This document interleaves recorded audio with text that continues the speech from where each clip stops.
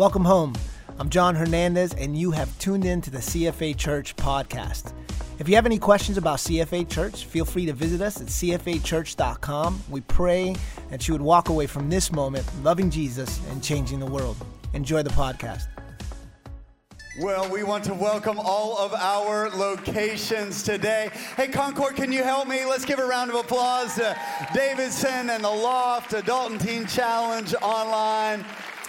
You guys are all family, one church, many locations, this multiply family of churches. I got my work cut out for me. I'm gonna earn my paycheck today with the 11:30 crowd.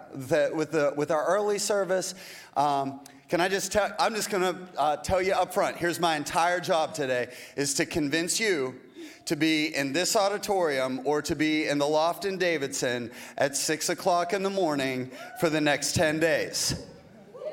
That's what I thought. Okay. See the 8:30 crowd, they're like, yeah, at 6 o'clock in the morning, no problem. We've been up since 4:30. The 8:30 service to them, they leave that service and go to lunch, and then they go back to bed. And it's this. I gotta work you. I gotta convince you that 6 in the morning exists, and then I gotta convince you that to get up and get going. But listen, I really believe that if we make God's priority or His presence our priority, that you're going to receive an amazing blessing on the other side of this. So look, that's my altar call. Okay, my altar call is not today. My altar call is 6 o'clock tomorrow morning, right here in Concord or at Davidson. Turn to your neighbor, tell him I'm going to call you at 5. Go ahead. I'm gonna be over. Tell him that you'll pick him up. You get them here. Let's turn to 2 Samuel chapter 6. Jesus help me. 2 Samuel chapter 6. Beginning of verse 1. Then David again gathered the elite troops. Tell your neighbor you're elite. Tell him you're in the honors class. Tell him you made the all-star team. David gathered the elite troops, 30,000 in all. And he led them to Bela of Judah to bring back the ark of God, which bears the name of the Lord of heaven's armies, who is enthroned between the cherubim. And they put the ark of God on a new cart and brought it from Abinadab's house, which was on a hill. And Uzzah and Ahio, which is the New York pronunciation of Ohio. All my New York people, shout out to the New Yorkers in the house. Anybody from New York? Come on, let me hear you. There you go. Abinadab's sons were guiding the cart that carried the ark of God, and Ahio walked out in front of the ark. And David and all the people of Israel were celebrating before the Lord, singing songs and playing all kinds of musical instruments. But when they arrived at the threshing floor of Nacon, the oxen stumbled. And Uzzah reached out of his hand and steadied the ark of God, and then the Lord's anger was aroused against Uzzah, and God struck him dead because of this. So Uzzah died right there beside the ark of God, and that makes a difficult Sunday morning service, no matter who your pastor is, no matter what church you go. That's difficult to recover from on a worship experience. So David was angry because of the Lord's anger had burst out against Uzzah, and David was now afraid of the Lord. And he asked, how can I ever bring the ark of the Lord back into my care? And so David decided not to move the ark of the Lord into the city of David, and instead he took it to the house of Obed-Edom of Gath. And the ark of the Lord remained there in Obed-Edom's house for 3 months, and the Lord blessed Obed-Edom and his entire household.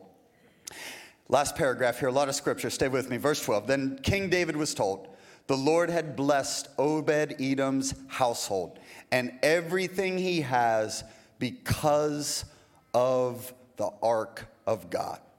And so David went there and brought the ark of God from the house of Obed-Edom to the city of David with great celebration. After the men who were carrying the ark of the Lord had gone 6 steps, David sacrificed a bull and a fattened calf.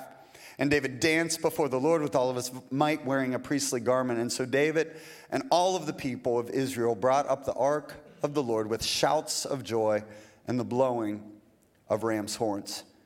To understand the significance of this story, we've got to understand a little bit of the backstory. So what was the Ark of the Covenant, and why was it so important that the Ark of the Covenant was brought back to Jerusalem?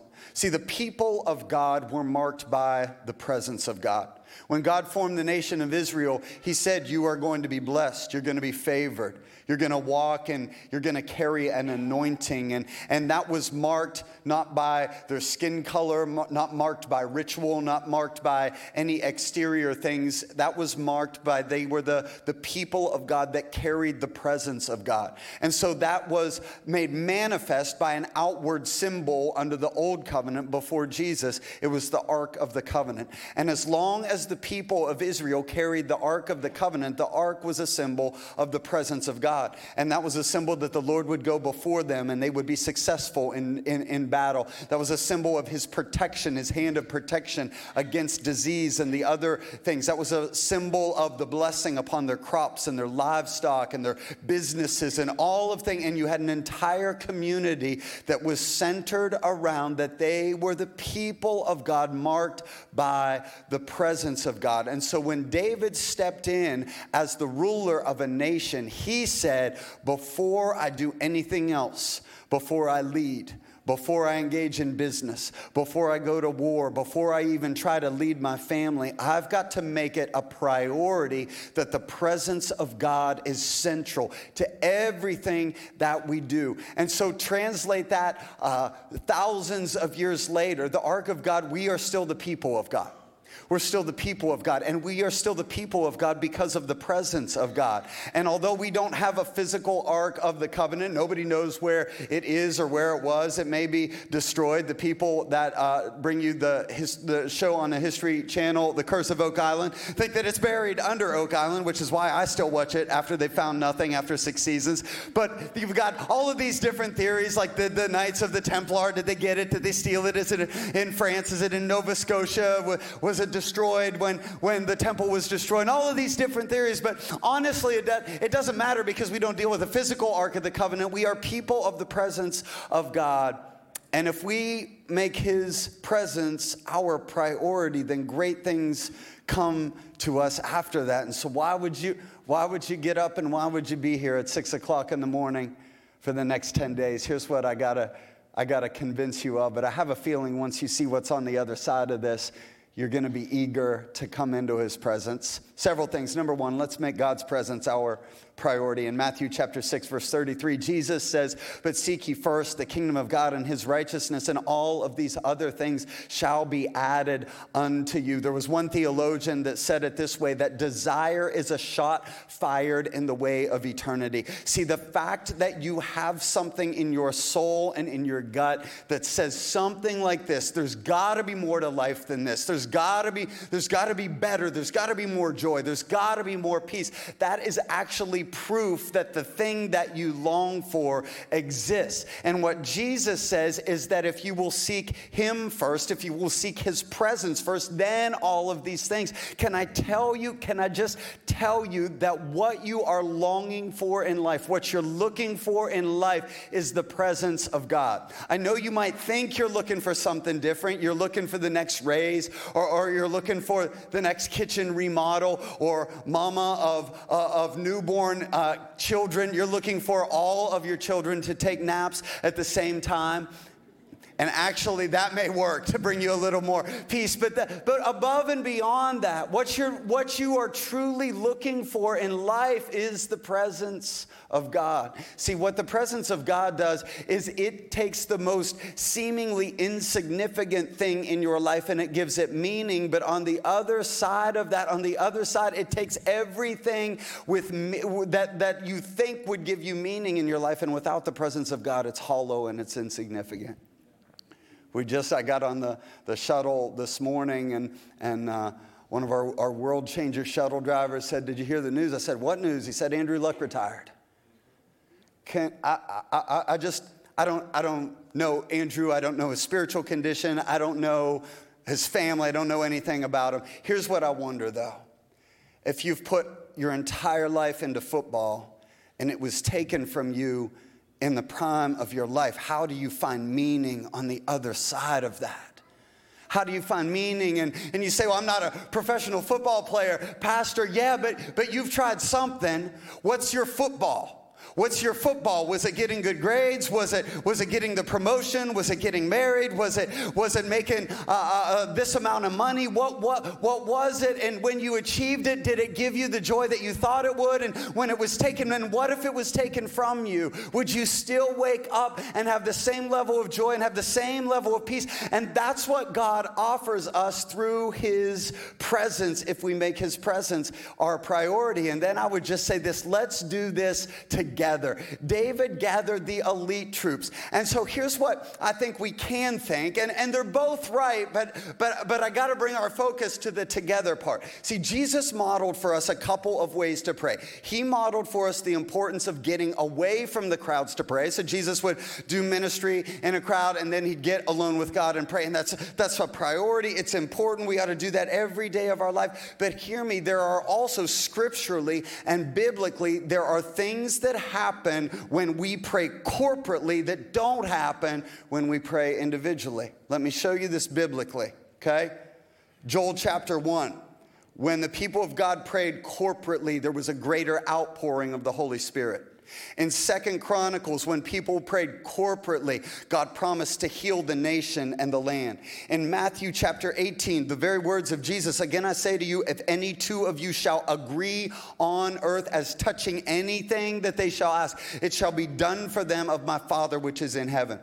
In Acts chapter 12, when they prayed corporately, Peter was released from prison. In James chapter 5, when they prayed corporately, there was physical healing. And I just wonder what happens in Concord and Davidson and Charlotte when we gather corporately. Like, what could happen? What lost nephew is going to come back to Jesus? What neighbor that doesn't want to have anything to do with God is going to be sitting with you in church on the other side of this? What physical ailment have you been struggling with that the doctors have given up all hope that God is going to bring dead things back to life? Like, what miracle do you need? What is on the other side of these 10 days? Things happen when we pray corporately. We will be live streaming our prayer services because we realize that some of you have kiddos that catch the bus at 6:30 in the morning. We realize that some of you are on the road into Charlotte or over to Huntersville, or some of you are in the middle of work, and so we will be live streaming. They won't be on Facebook, but if you go to our website, cfachurch.com, and click Watch Now, we realize we've got family all across the United States, all across the world, and so those of you in other areas, last time we did 21 days of prayer, we had testimonies of people that were getting up together and watching together in Virginia, and we're praying together, and so we want to make that available. But can I just ask you, if you don't, one of our team members said it this way. They said, Pastor, listen, the people don't have to plan to come to 6 a.m. prayer. You just got to decide. Right? So most of you probably don't have anything going on at 6 a.m. tomorrow. You just got to decide. Can I implore you to decide to be in the house? Because there's something happens when we come together. There's something happens when we begin to seek the power and the presence of God, that God sees that and he responds to that. God saw David's priority of saying, before I do anything else, I've got to have the presence of God. The other thing that happens when we pray corporately is that we learn to pray. It's the best way to learn to pray. You'll grow a little bit by listening to a sermon about prayer, but you won't become a great prayer warrior by just hearing me preach about prayer. You'll learn from reading some books on prayer, but you'll never become a great prayer warrior just by reading books about prayer. The way you become a great prayer warrior, prayer is not so much taught as it is caught. The way that you increase the level of effectiveness of your prayer life is to get around men and women of God that are prayer warriors, and you learn from them, and you watch them, and you do what they do. I learned to pray right in this auditorium from a lady by the name of Margie Dry. She's one of my heroes, and she taught me to pray. And I was young, and I don't want to be here at 6 o'clock in the morning, and I probably came in tired, and I probably came in grouchy, and God can even work with a bad attitude. So you can even come, and you can even come grouchy. But I came here, and Margie would come over, and she'd speak prophetic words into my life, and sometimes she'd pray for me, and sometimes she'd force me out of my comfort zone, and she'd teach me to pray for other people. I learned to pray. I learned to pray by being around other people. That's how God wants you to take, wherever you are in your prayer life, God wants to get you to next level. And I believe he'll get you to next level this week if you will make his presence a priority in your life. Let's not attempt to get God's presence on our terms.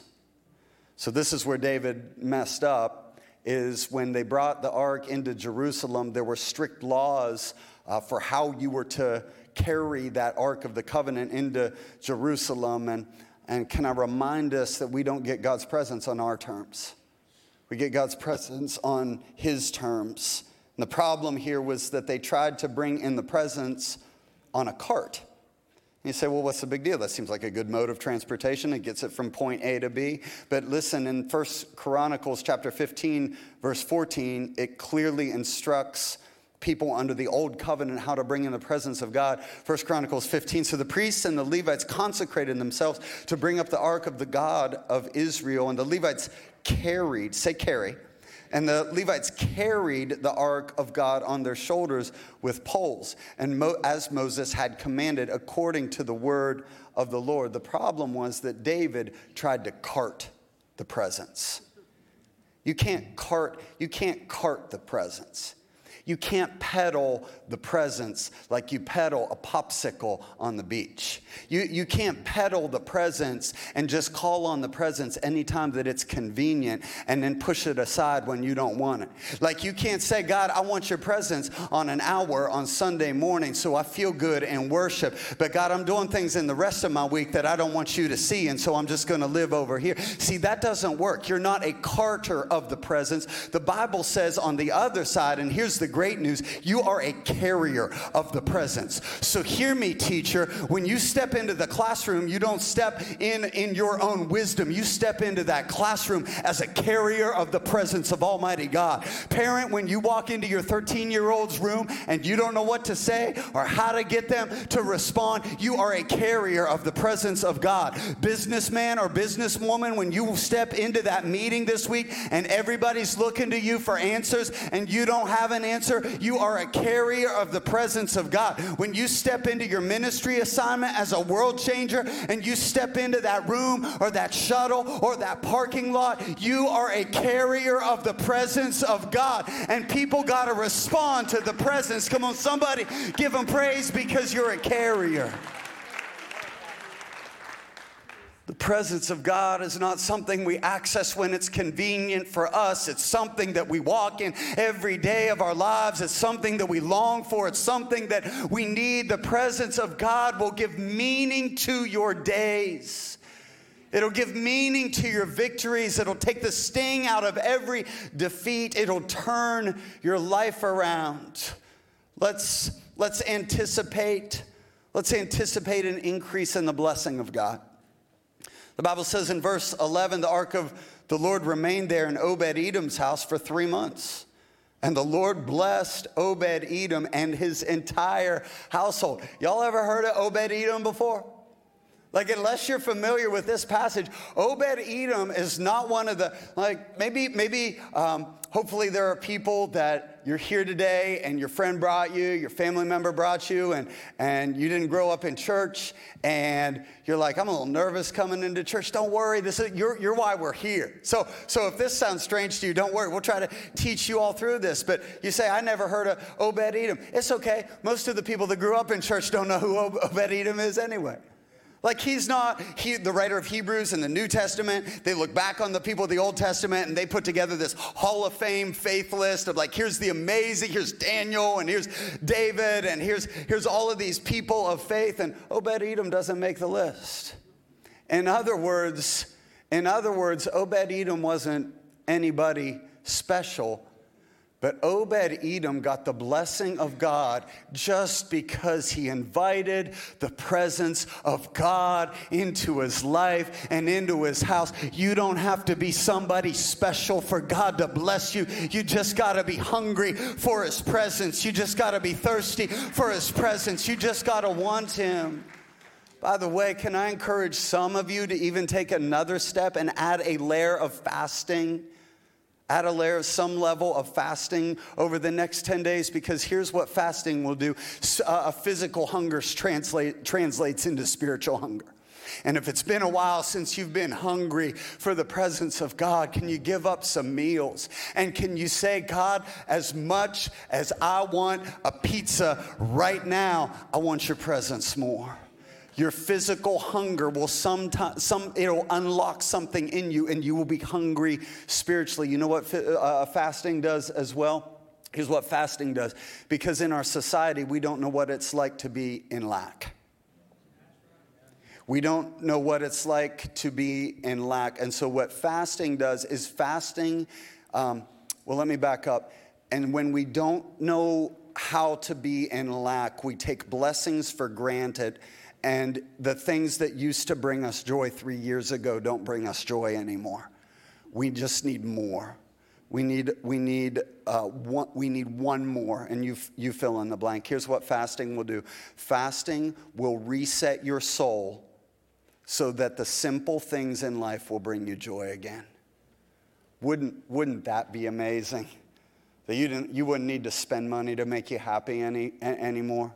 You wouldn't need the new car. You wouldn't need the new clothes. Then these things aren't sinful, but do you see in our society how we're so used to stuff that stuff becomes a substitute for the hunger of the presence of God? There's nothing wrong with the stuff. You just don't need most of the stuff. What your soul is hungry for is your soul is hungry for the presence of God. And then another thing about Obed-Edom, did you notice where he was from?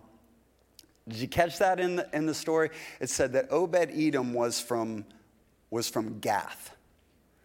And I don't know if you remember this, but there was another individual that David had a significant encounter with in his life that was also from Gath. Do you remember who that was? It was Goliath, right? Goliath of Gath. And here's what King David almost did. King David almost left the presence of God in the place of his last victory. We can never leave the presence of God in the place of our last victory, because we need a fresh outpouring, and we need the presence of God today. And I'm thankful for what God did in your life 5 minutes ago, but you need him now. I'm thankful for what God did in this church 5 years ago, but we need him now. We need a move of God in our city today. Our kids need him today. We need them today. You've got such situations that you're stepping into in your life, in your work, in your family, in your ministry, that you need a fresh anointing. You need a new anointing. Yesterday's anointing isn't going to get tomorrow's promises. And so we got to come hungry. We got to come ready. We got to come anticipating. We got to come ready. I hope you're ready already. Like on Saturdays, I'll come in here to this auditorium, and I'll be preparing, kind of praying through and going through one more time the message, and usually I'll just anticipate and get real excited about Sunday. And I did that yesterday, and I did, but can I be honest with you? Like, I was more excited about Monday. Let's fill this place.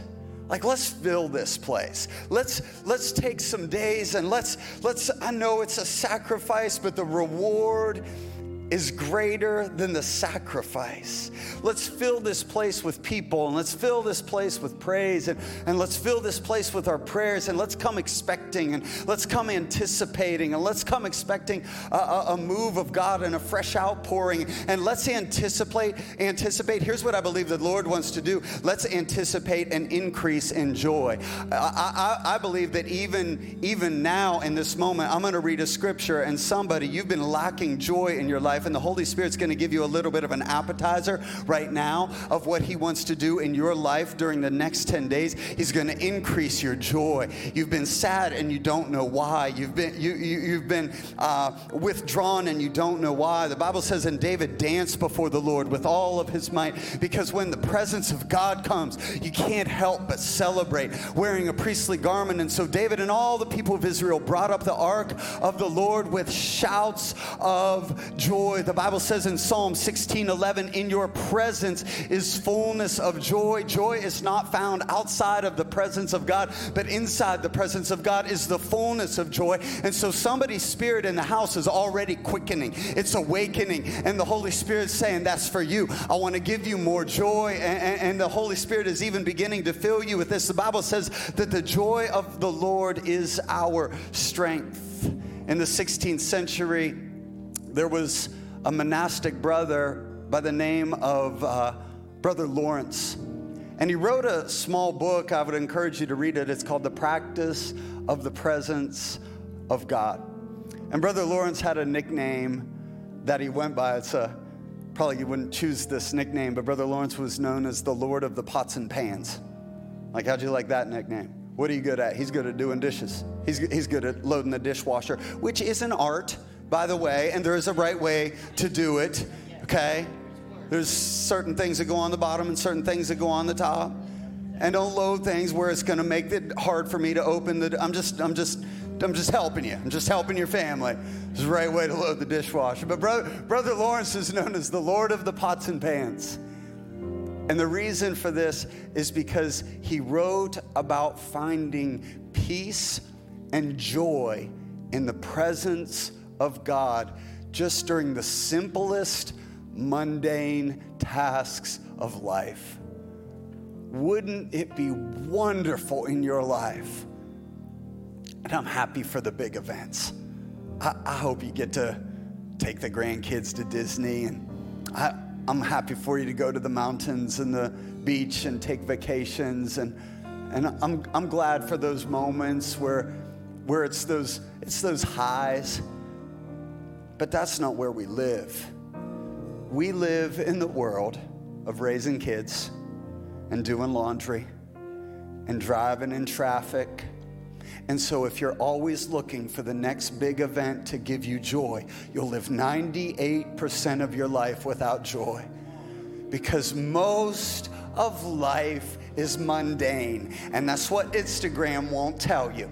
But most of life is folding socks and putting them in the drawer, and then they get dirty again. And most of life is typing that email that you don't want to send. But what if you were able to access the presence of God in the mundane and in the ordinary? And what if just the ordinary things, like waiting for your kid to get out of soccer practice, like what if those things brought you joy? What if those things brought you peace? I'm telling you, it's possible. I know our society's oversaturated and our senses bombarded, but what if this week, what if we hit the reset button and say, none of this matters, God, without your very presence. Don't send me from this place until I have your presence. We need desperately the presence of God.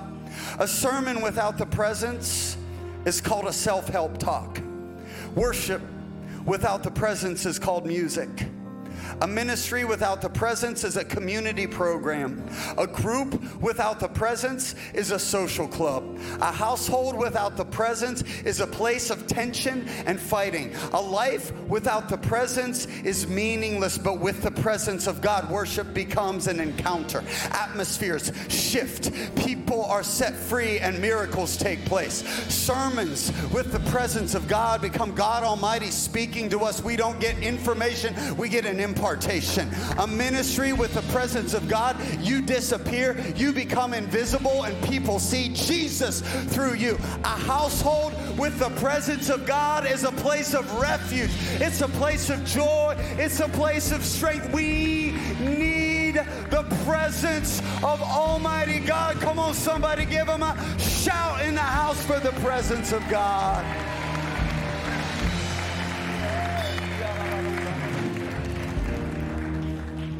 Can we stand? God wants to do something in these moments together. just sensing something in my spirit even that's different than our previous services. There's somebody in the house today that you didn't come forward for prayer, but you are facing something that without a miracle, your situation is dead. I'm telling you, that was there were many of our staff that were gathered around Hendricks and saw that body laying there for minutes without breath before God raised that boy back to life. We've seen this.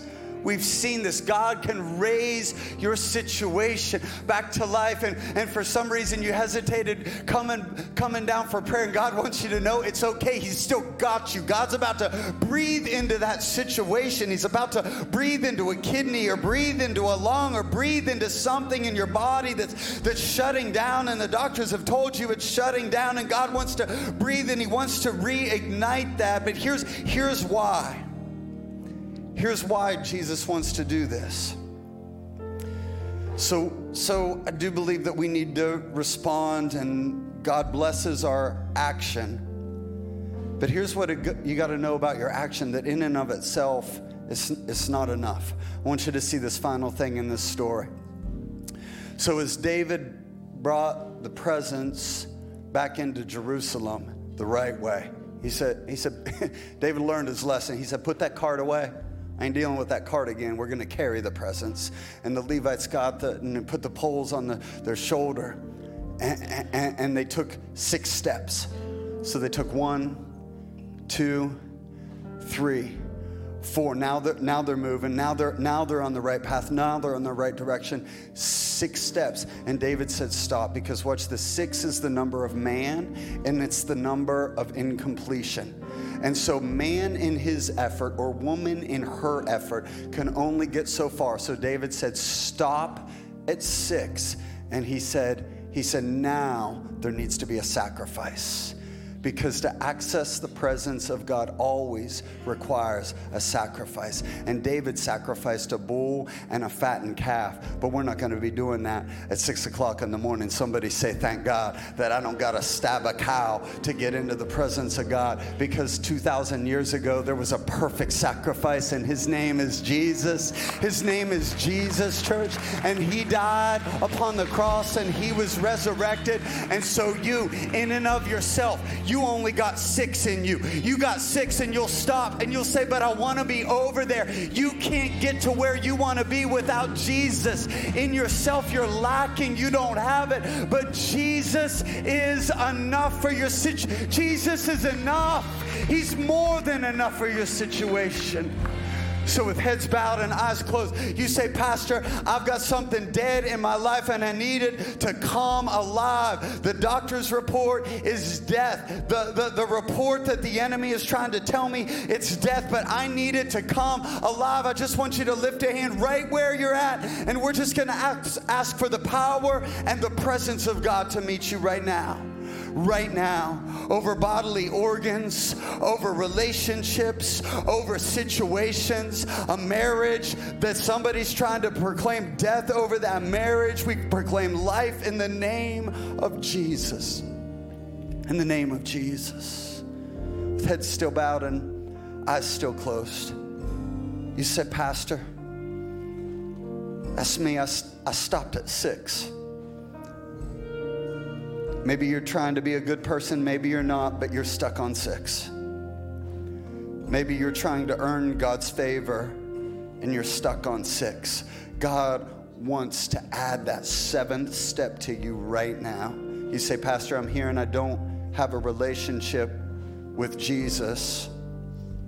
Pastor, I feel like I'm walking around, but I'm not awake. I feel like I'm going through the motions, but I'm not alive, and I need Jesus to breathe His breath of life into my lungs so that I can live wide awake to the love of God and fully alive to my purpose. With heads bowed and eyes closed, we'll pray for you right where you're at, but as an acknowledgement to the Lord, when I get to 3, I just want you to shoot up your hand and say, Pastor, that's me. I need Jesus. I need Him as my Lord and Savior. Ready at every location. 1, 2, 3. Go ahead and lift your hand, and you couldn't put it right back down. I got you. Let's pray together, church. Let's pray together. Just say, Jesus, forgive me of my sins. I can't make it on my own. I need you. I believe in you. I believe you died on the cross and that you rose again. Jesus, come into my life. Come into my heart so that I can live wide awake to the love of God and fully alive to my purpose. In Jesus' name, amen. Come on, let's celebrate together.